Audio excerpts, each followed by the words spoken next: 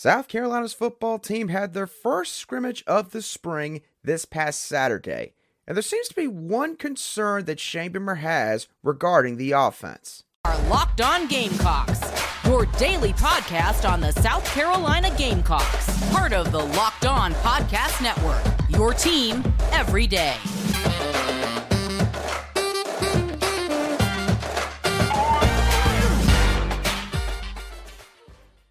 Hello, Gamecock Nation, and welcome back to the Locked On Gamecocks podcast, your show for the latest headlines and potential storylines on South Carolina Gamecock athletics. I'm Andrew Lyon, the host of this podcast, and also a staff writer for Gamecocks Digest over on SI.com.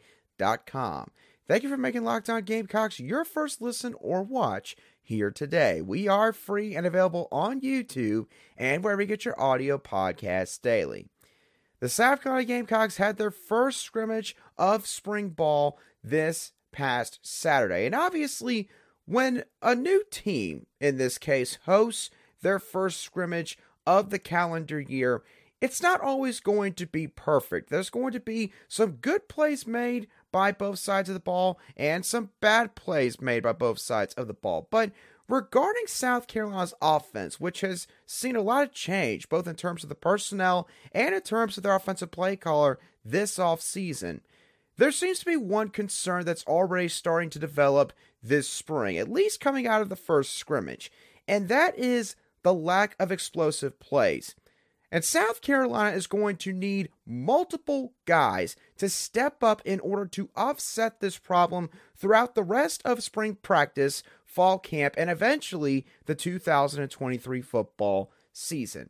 Shane Beamer talked about South Carolina's scrimmage at his weekly press conference yesterday afternoon, and this is what he had to say in particular regarding the offense's lack of explosive plays. That was preceded by our first scrimmage of the spring. Got a lot of work in, about 115 plays offensively. Have to be more explosive in the passing game. Did a lot of perimeter work and getting the ball out on the perimeter, bubbles and things like that. It's trying to evaluate guys. Can they block on the perimeter? Can they make people miss? But when we do drop back and throw it or take shots, we've got to be able to hit explosives. We were a different offense last season at the end of the season because we were more explosive. So we've got to continue to be more explosive, but credit the defense for preventing a lot of explosive passes on Saturday, defensively and along those lines. Have some guys out injury-wise on defense in the secondary right now. So we were really thin back there, and those guys had to play a lot of plays and did a good job. Now, before we really dive into the lack of explosive plays for the Gamecocks offense this past Saturday, I want to dive into a couple of quick obvious points here. First of all, obviously, it is extremely early in spring practice, and we have almost 5 more months to go before South Carolina's season gets underway and these games actually start to count. Secondly, Dow Loggins, the Gamecocks' new offensive coordinator, is likely still installing the Gamecocks offense, and so because of that, it's not going to look as good as they would like probably in the immediate. So basically in the first few weeks of this offense, again, trying to get his scheme, which seems to be the same, but mainly his terminology and way of communication down pat. And lastly, the thing that we all, or at least the majority of us, know about spring practice and fall camp for a major college football program is that the defense is typically ahead of the offense at that point in the offseason. And combined with the other aforementioned factors, this might be more so the case with South Carolina's offense during this portion of spring practice so far. Here's why things are a bit concerning, though, regarding this lack of explosive plays. Firstly, Coach Beamer admitted during his press conference on Tuesday that the secondary is currently banged up and that there were multiple backups that had to play significant snaps in the team's scrimmage this past Saturday. And I've got to say, if that is indeed the case, and obviously we have no reason to believe that it wouldn't be the case in terms of injuries, this is not a good sign that South Carolina's starters, presumably, are not able to beat this backup group of defensive backs, at least at certain spots, and create a bunch of explosive plays in this offense. in spite of the fact that they've only really been getting to know this offense of Dow Loggins for just the past few weeks. Here's the other thing that is concerning that has nothing to do with what the team has done in practice the past couple days. South Carolina's offense did lose a ton of their explosive play production from last year. 65.7% of their explosive plays, to be exact. And here's a sub-fact to go along with this. Out of the 34.3% of returning explosive play production from this past fall, about half of those plays belong to Antoine Juice Wells. This means that this offense needs some other guys to step up in this regard, specifically veteran offensive skill players that are mainly going to be involved in South Carolina's passing attack, which to this point seems like it's going to be the main route in which South Carolina will try to be productive on the offensive side of the ball in 2023. So, who could those guys be specifically? Well, firstly, I would point to a guy like Xavier Legette, a guy that's obviously entering his 5th year in the program now, and somebody that has, again, flashed in multiple different games to this point in his career. His main issue has been being able to consistently put those flashes together to where he is constantly making plays week in and week out. Xavier Legette had 3 explosive plays this past year, so the potential is there, but now it's time for Xavier Legette to put it all together. Trey Knox and Joshua Simon, the tight end duo that the Gamecocks got out of the transfer portal this offseason, they're likely going to have to be heavily relied on in terms of trying to, again, fill in that void of explosive plays that the Gamecocks lost from other guys like a Jaheim Bell, an Austin Stockner, a Marshawn Lloyd, all of whom have left the program this offseason. And then another player or two that will have to help out in this area of the offense are Amari Brown and potentially true freshman Nicholas Harper. Amari Brown had 4 explosive plays this past year, and much like Xavier Legette, he's a guy that has played now 4 years of college ball. He's heading into his final year in the sport, unless, of course, some freak injury happens, which obviously we hope is not the case. So, Amari Brown, he's now been here for 3 years. It's time for him to put it all together. Nicholas Harper, look, not saying that he's going to have to, of course, start, and not saying that he is going to start, but considering how much South Carolina is still trying to bring along the depth, the guys behind this initial group of veteran players, especially wide receiver, Nicholas Harper may have to make an impact in year 1. And the thing is, there's multiple ways in which South Carolina's offensive coaching staff could try and get all of these players the football to create these explosive plays more often in 2023. And we're going to dive into how they could do that in just a couple moments right here on Locked On Gamecocks.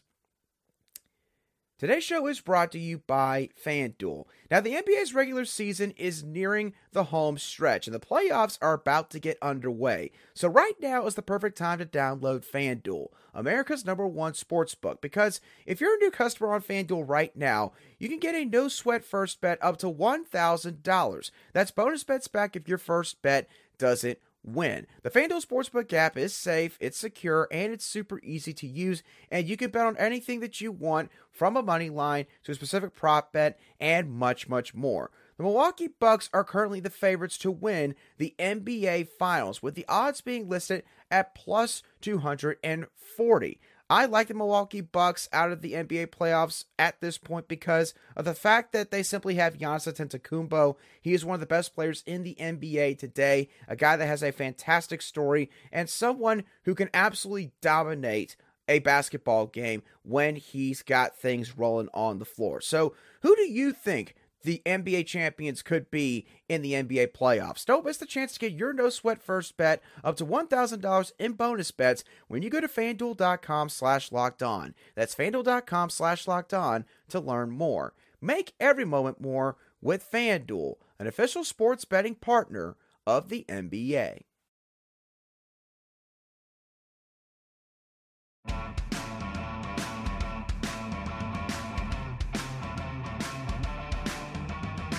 Welcome back to this Wednesday edition of the Locked On Gamecocks podcast, where we cover your South Carolina Gamecocks every single day. All right, now we are talking about South Carolina's ability to produce explosive plays and the fact that they need multiple guys to step up this next season. And I mentioned guys like Xavier Legette, Trey Knox, Joshua Simon, Amarian Brown, Nicholas Harper. And here's the thing. South Carolina's football coaching staff can find multiple ways to get each of these guys the football. Let's start with Xavier Legette.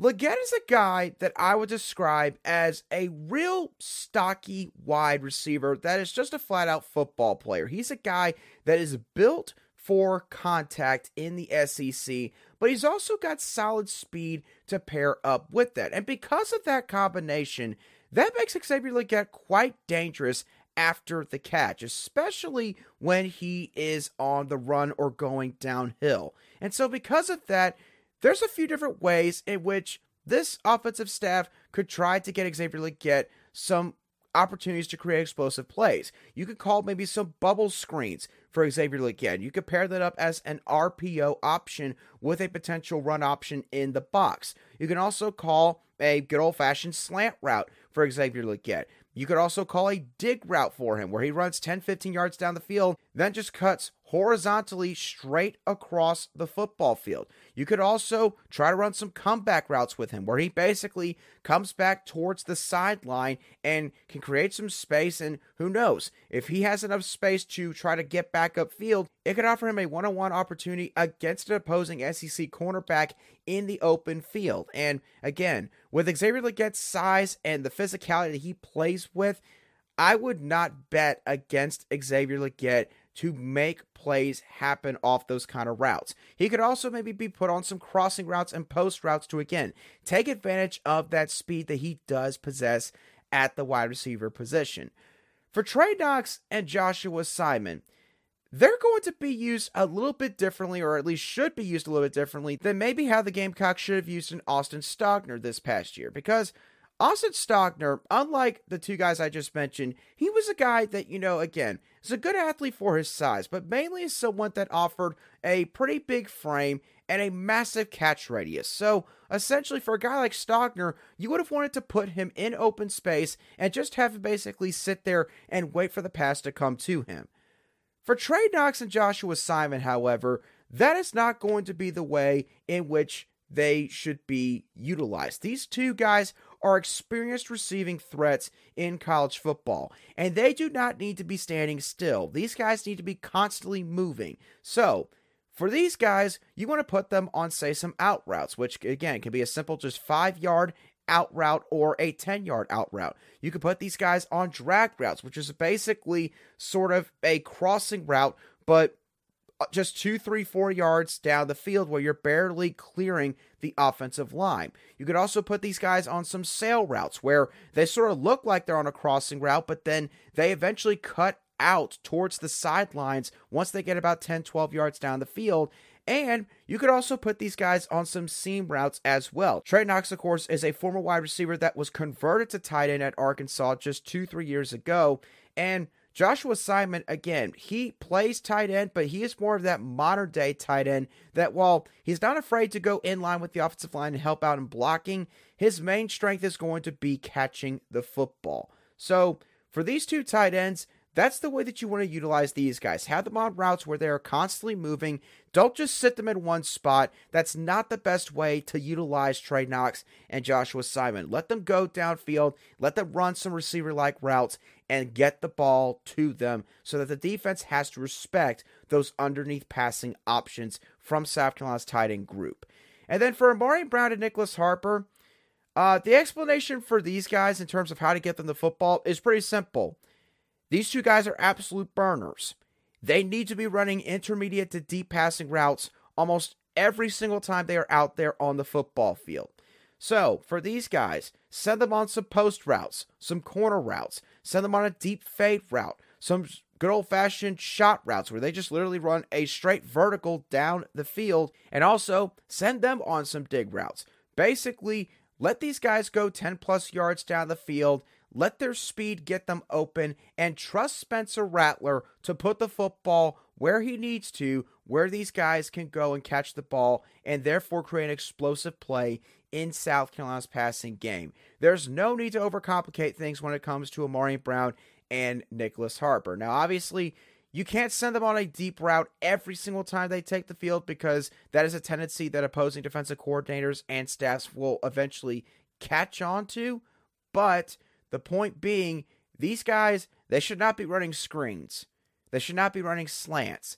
They should be running down the field. And obviously, Dow Loggins, I'm sure, can see that, and I'm sure that he and the staff have a plethora of ideas for how they want to try to get each of these guys the football. But in terms of guys that need to step up and help create more explosive plays for South Carolina's passing game, guys like Xavier Legette, Trey Knox, Joshua Simon, Amari Brown, and Nicholas Harper, they all give you varying skill sets to where you could use different route combinations to best utilize them as football players when they are out there with the rest of the offense. You do not need to split up this offense into different personnel groupings to where you got 9 to 12 guys that are going out there. Let these 4, 5, 6 guys be out there on the field with Antoine Juice Wells, and let Spencer Rattler build a rapport with these guys on these plays that involve these route concepts. And if you do that, then South Carolina's offense, combined with the streamlined communication and terminology from Dow Loggins to Spencer Rattler, could see explosive plays become a much bigger constant with this football team in 2023. All right, now let's switch gears from South Carolina's football team over to South Carolina's women's basketball team, because winds of change are coming to Columbia this offseason. Every single one of the freshies have made their final decision, and every single one of them is leaving South Carolina's women's basketball program. This does not probably come as a massive shock to really anybody out there. Maybe some people thought Letitia Meeher could come back and play with this team for another season. Maybe there was some thought that maybe Zia Cook would stick around for another year. But each and every one of these players have made their final decision. They're all heading on to play in the WNBA draft. And Olivia Thompson, who of course was the beloved walk-on on the team, is moving on to the next stage of her life, wherever that ends up taking her. So, because of that, it's now time to look ahead to the future of South Carolina's women's basketball program and see what's in store for them. What do they have currently, and what do they need to get potentially out of the transfer portal this offseason? Because here's the thing. The Gamecocks do return 7 players from the team that played this past season. They returned center Camila Cardoso. They returned forwards Sanaya Fagan and Ashlyn Watkins. They returned wing players in Bree Hall and Chloe Kitts. And they also returned guards Raven Johnson and Talasia Cooper. The Gamecocks, along with their 7 returnees, are also bringing in 3 signees this offseason. And guard Malaysia Fulwiley from right down the road at Keenan High School in the Columbia area. You've also got guard Tessa Johnson out of Minnesota. And you've got wing player Sonia Ja from the state of Florida, I want to say. Now, Fulwiley, of course, we've dove into her game already on a previous show. She's going to offer superstar offensive playmaking ability because she could shoot the ball from deep three-point range, and she can also drive it to the basket. She can make acrobatic layups and also finish through contact. For Tessa Johnson, from what I've seen from her highlight reels, she offers solid court vision at the guard position. She can pull up from three-point range on a moment's notice. She can also drive to the basket, has some driving hesitation moves with her game, and she also has a mid-range jumper in her arsenal as well. So Tessa Johnson can score from all 3 levels of the floor, but again, it's not afraid to help facilitate her team's offense. And then Sonia Ja is someone that's got incredible ball handling for her position, which can make her quite dangerous when taking the ball to the rack on the offensive end. So that is sort of the skill set that each of these 3 signees are going to bring to Dawn Staley's squad this upcoming winter.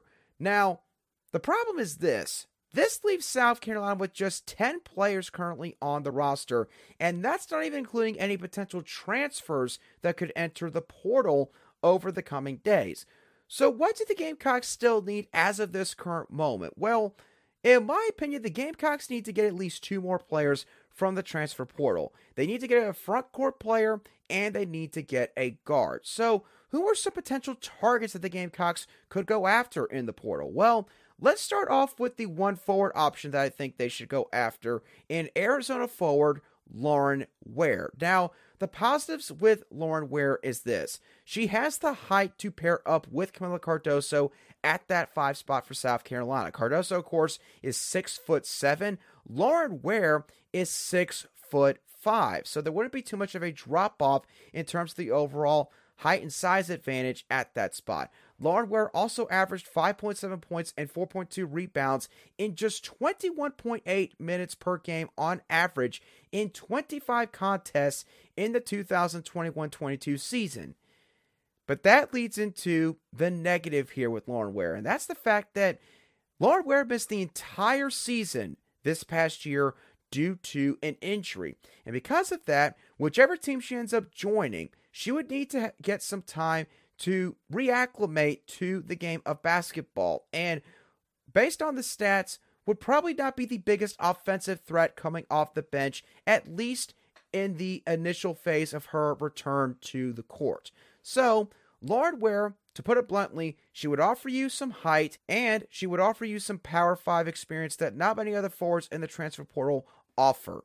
But she's not somebody that is going to be able to sort of play maybe the Camila Cardoso role of this past year, where she can just automatically play 20-plus minutes right from the jump and be extremely productive, especially on the offensive end. It's going to take some time for her to get readjusted, so that is the one negative if South Carolina does choose to pursue her out of the portal.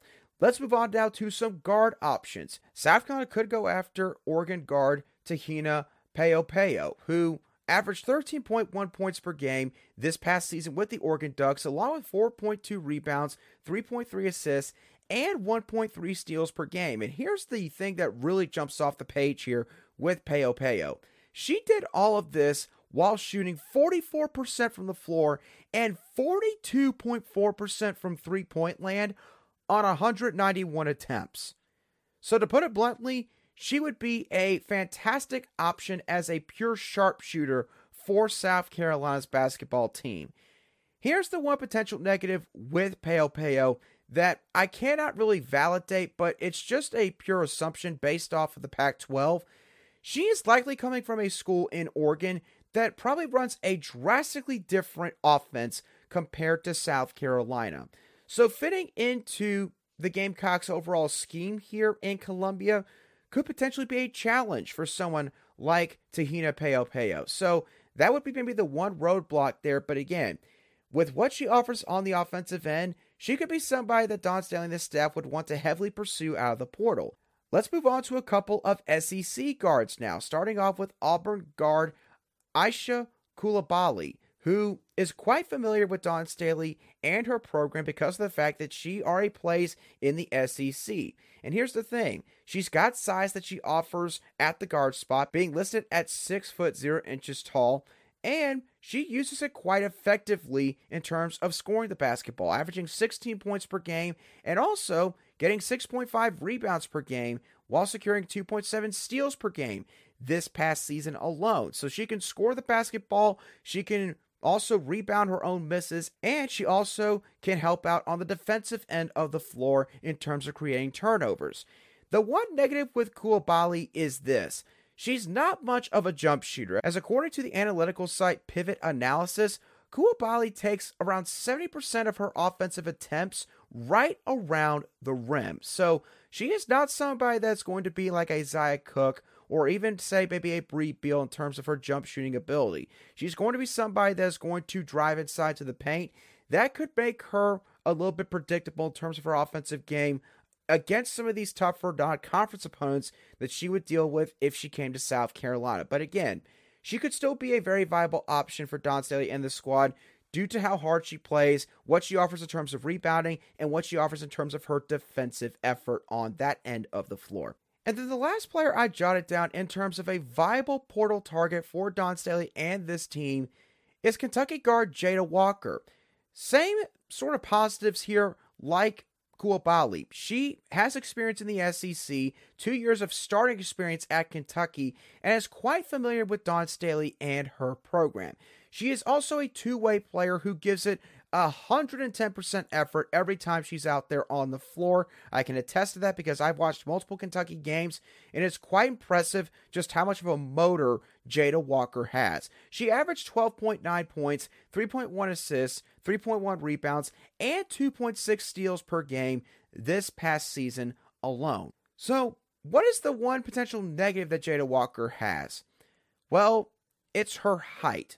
Jada Walker is listed at 5'7" tall, according to her player profile from Kentucky's website. So, for Jada Walker, she would not be the point guard at South Carolina. That's going to be Raven Johnson's role no matter what heading into next season, which means that if Jada Walker was to transfer here and start, she would be playing that two-guard spot.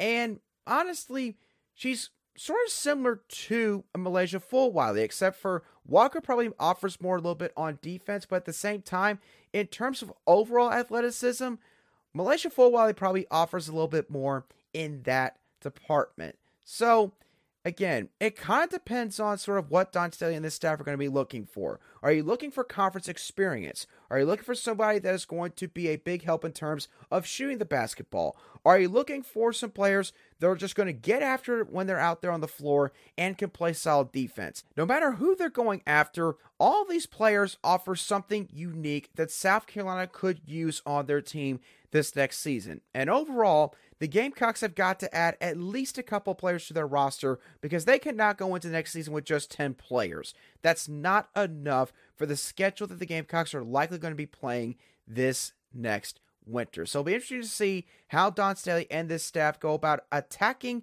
and reloading this offseason in light of the losses of all of the freshies group who are all moving on to the WNBA or the next stage of their life. And with that being said, y'all, that's going to do it for today's show of the Locked On Gamecocks podcast. I hope y'all thoroughly enjoyed today's show, as always. What are your thoughts on Shane Beamer's comments regarding the lack of explosive plays from South Carolina's offense in their first scrimmage of the spring? Who do you think on offense needs to step up to try and help correct that potential problem in 2023? Let me know your thoughts on that and the other topics I discussed on today's show down below in the comments section. If you watch today's show on YouTube, or if you listen to today's show on an audio podcast app, you can shoot me a direct message on Twitter at @aline_SC, and I'll try to respond to your message as quickly as I see it. And once again, I thank y'all so much for making Locked On Gamecocks your first listen or watch here today.